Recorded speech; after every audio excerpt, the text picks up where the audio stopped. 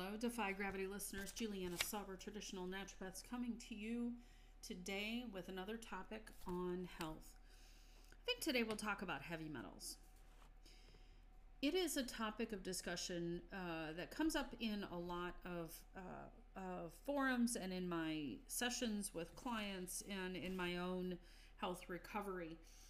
And I just want to touch on, I'll call it an introduction to heavy metals for those of you that aren't familiar with them. So there are a broad range of heavy metals that occur in the human body. There are some that we call metals that are naturally occurring and beneficial. So copper is an example in trace amounts is beneficial. They've even identified something like arsenic in trace amounts can be beneficial. I'll go into more on arsenic. You might be surprised to hear that.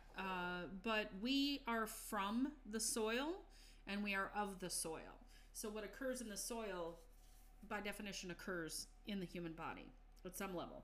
However, with our, better living through chemistry and industrial agriculture and our heavily processed food provision and packaging, we have introduced heavy metals in far more quantity than our bodies can handle. So let's go through a few of those. And again, this is really just introductory. So there are a broad range of heavy metals that are commonly found as problematic in the human body. A short list might be mercury and aluminum and lead. I'm sure you've heard about those.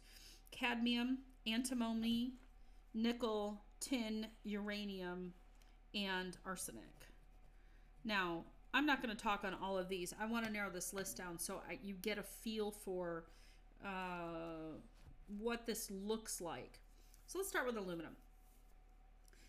Where does aluminum come from that is in excess in the human body? Here are the primary sources of aluminum.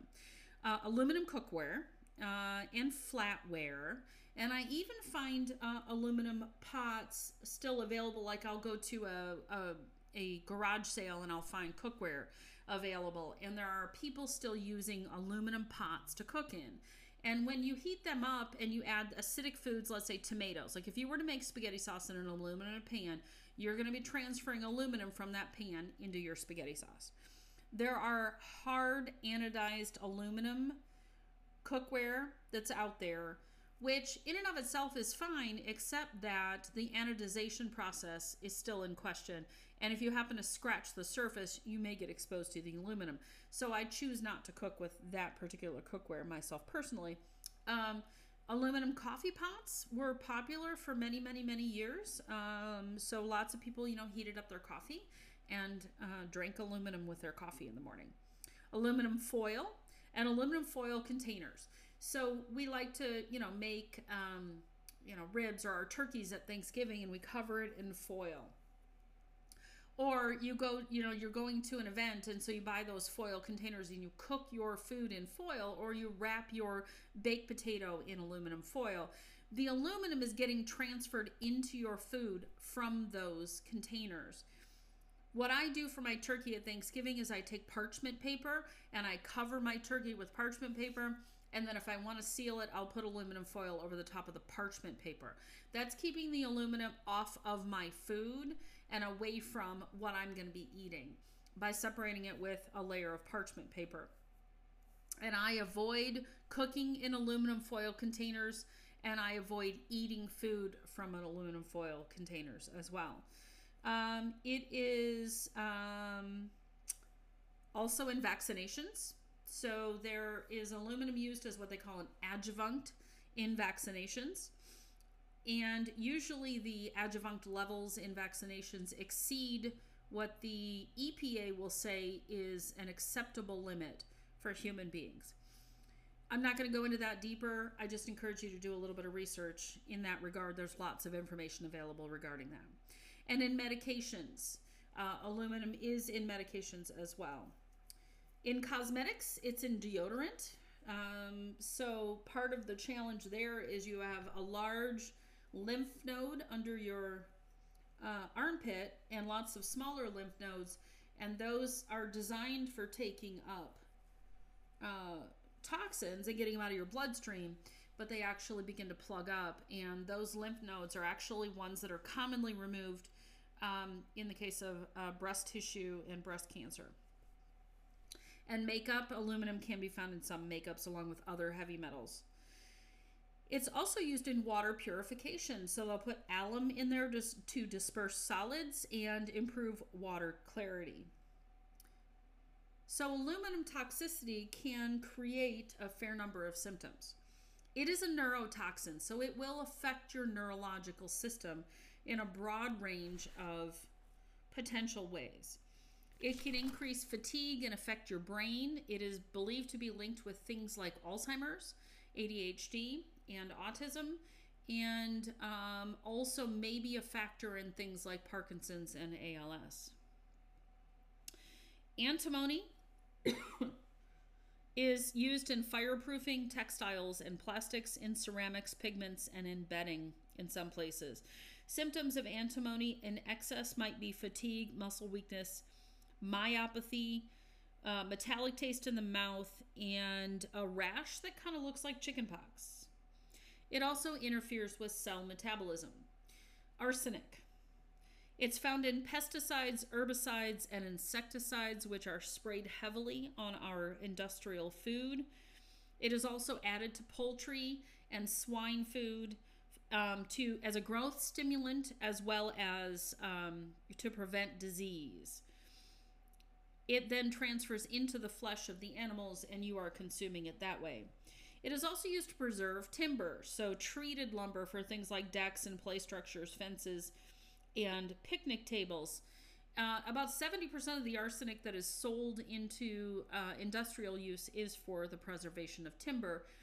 And in one 2x6x12 piece of preserved lumber, there is enough arsenic to kill 250 adult humans. So playground exposure is an issue, and deck exposure is a potential issue. Symptoms of excess arsenic might be excessive perspiration, muscle tenderness or weakness, and changes in skin pigment, intestinal pain, burning, eyes and throat, diarrhea, dizziness, and sensory loss. It also has been linked with some cardiovascular events. And cadmium. Sources of cadmium might be mining and smelting, pigments and paints, electroplating, batteries, nickel-cadmium batteries as an example, plastics and synthetic rubbers, alloys in soldering and brazing.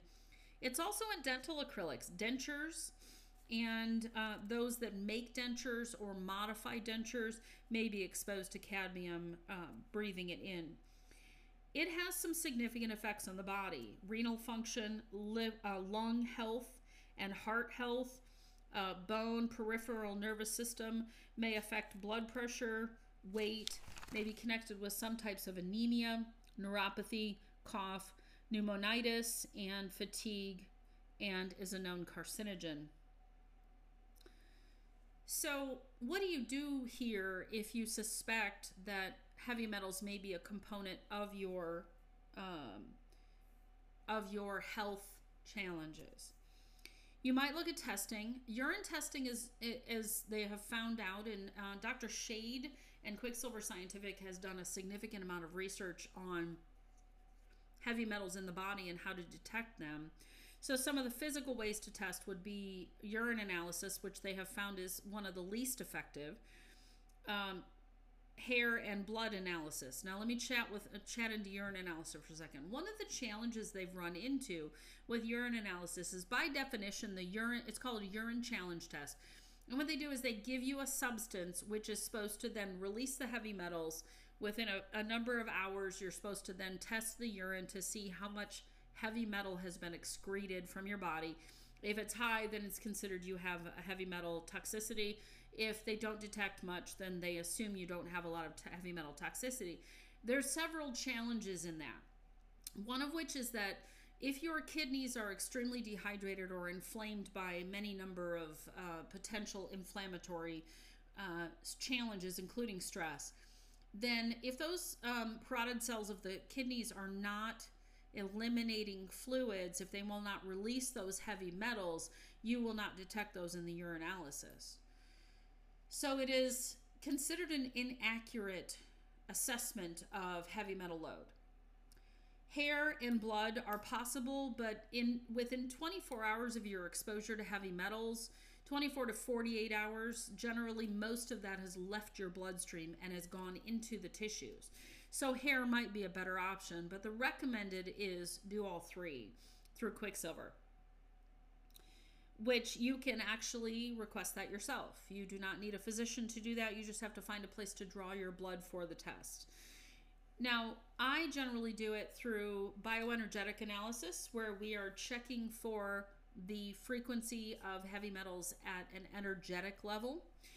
And I'll be doing an awesome interview with the people who run the lab, and you'll understand bioenergetic analysis much better in the future. Or I will do muscle response testing, which is also a great way to determine whether or not heavy metal analysis or heavy metal detoxification is something that would be beneficial for you. I want to give you a couple of other pieces of information that are important to understand. And a lot of research is being done through the Sophia Institute regarding pathogens, which I did a previous podcast on, and I will talk on more, with pathogens and heavy metals. And what they have determined is that things like parasites in your body will actually absorb heavy metals. They are energized by these metals. It actually helps them to survive because we are all energetic, and the pathogens need that energy flow, and so they will take the heavy metals in and use those within their bodies, which is actually beneficial to us as humans. But if you think about the hair, blood, urine analysis, unless you are testing the pathogens, you don't know how much of your heavy metal burden might be in those pathogens. If you were to do a pathogen detox and not analyze your heavy metal load through something like frequency or muscle response testing, you may then kill off the pathogens and release the heavy metals into your body, which then you have to deal with heavy metals. Things like mold, fungus, and yeast, and I find those prevalent in my clients, and it was those I dealt with all three of those in myself, is that they actually pair up with the heavy metals as well, because they use them energetically also, and it allows them actually an energetic flow so that they can multiply. That is a contributing factor. So again, if you're going after mold, fungus, or yeast, but not looking at heavy metals, you may be missing a piece of the picture. You may also not release all of the heavy metals because they are bound up with the mold, fungus, yeast, and parasites. So a two-part approach is important. And I hear a lot of people going in for heavy metal chelation, which may or may not be effective, in part because, one, there are different substances that are needed for your body to excrete heavy metals out of the tissues and out of the nervous system. And again, if they're bound with these pathogens, you may not release them through chelation anyhow. So if we do it through bioenergetic analysis or through muscle response testing, we can get a feel for what is the best pathway of approach for you. So that is, I wanted to give you one other piece of this. There are important considerations with eliminating heavy metals. You want to encourage the tissues to excrete the heavy metals. Those tissues include the tissues of the pathogens. You want to bind and chelate them. So you bind those heavy metals to something other than your human tissues and remove them through the proper elimination pathways. The two primary pathways are going to be through digestion. So you have to make sure those digestive pathways are opened up and moving well. And you need to eliminate those through the kidneys and bladder. And again, you want to make sure that those pathways are moving well. Otherwise, you may eliminate through the skin, which means skin rashes. When we use iodine as a cleanser, sometimes a skin rash comes up because the excretion pathways are not open and ready to go. Or we're excreting them too fast. And so the backup system, back up way out of the body, is through the elimination pathway of the skin. So what do you do next? I would encourage you to find a traditional naturopath who has education and training in heavy metals and can help you with either appropriately muscle testing or bioenergetic analysis. They need to identify whether or not your pathways of elimination are open. And if they're not, what is the appropriate way to open those pathways of elimination? So if the kidneys are not excreting, how do you open the kidneys in order to properly excrete these metals? There are functional medicine doctors who have taken up heavy metals as a course of study. They can be very beneficial to you as well. A handful of chiropractors understand it as well. You have to be very specific to ask these individuals, do you understand it? Ask them questions. Educate yourself on heavy metals, and yeah, get to know what you've got going on in your body, and it will help you to better detoxify and eliminate the things you've got going on. So hopefully this is really informative and helpful to you. Again, this is really just a quick overview and an introduction, but that is my purpose here, is to give you the starting points of your education on the things that are needed to be awesome, healthy, and vital. All right, guys, have an awesome day. Do what you can do to defy gravity each and every day. Hey, it's Juliana. I'm excited to announce the Autoimmune Freedom and Restoration Program starting soon. January 27th is the first webinar. It's a Facebook Live, so we encourage you to join us on the Defy Gravity Facebook page. If you'd like information sent to your email, contact us at info@dgfpdigital.com, and we'll be happy to send you the information. Hope to see you in the Autoimmune Freedom class.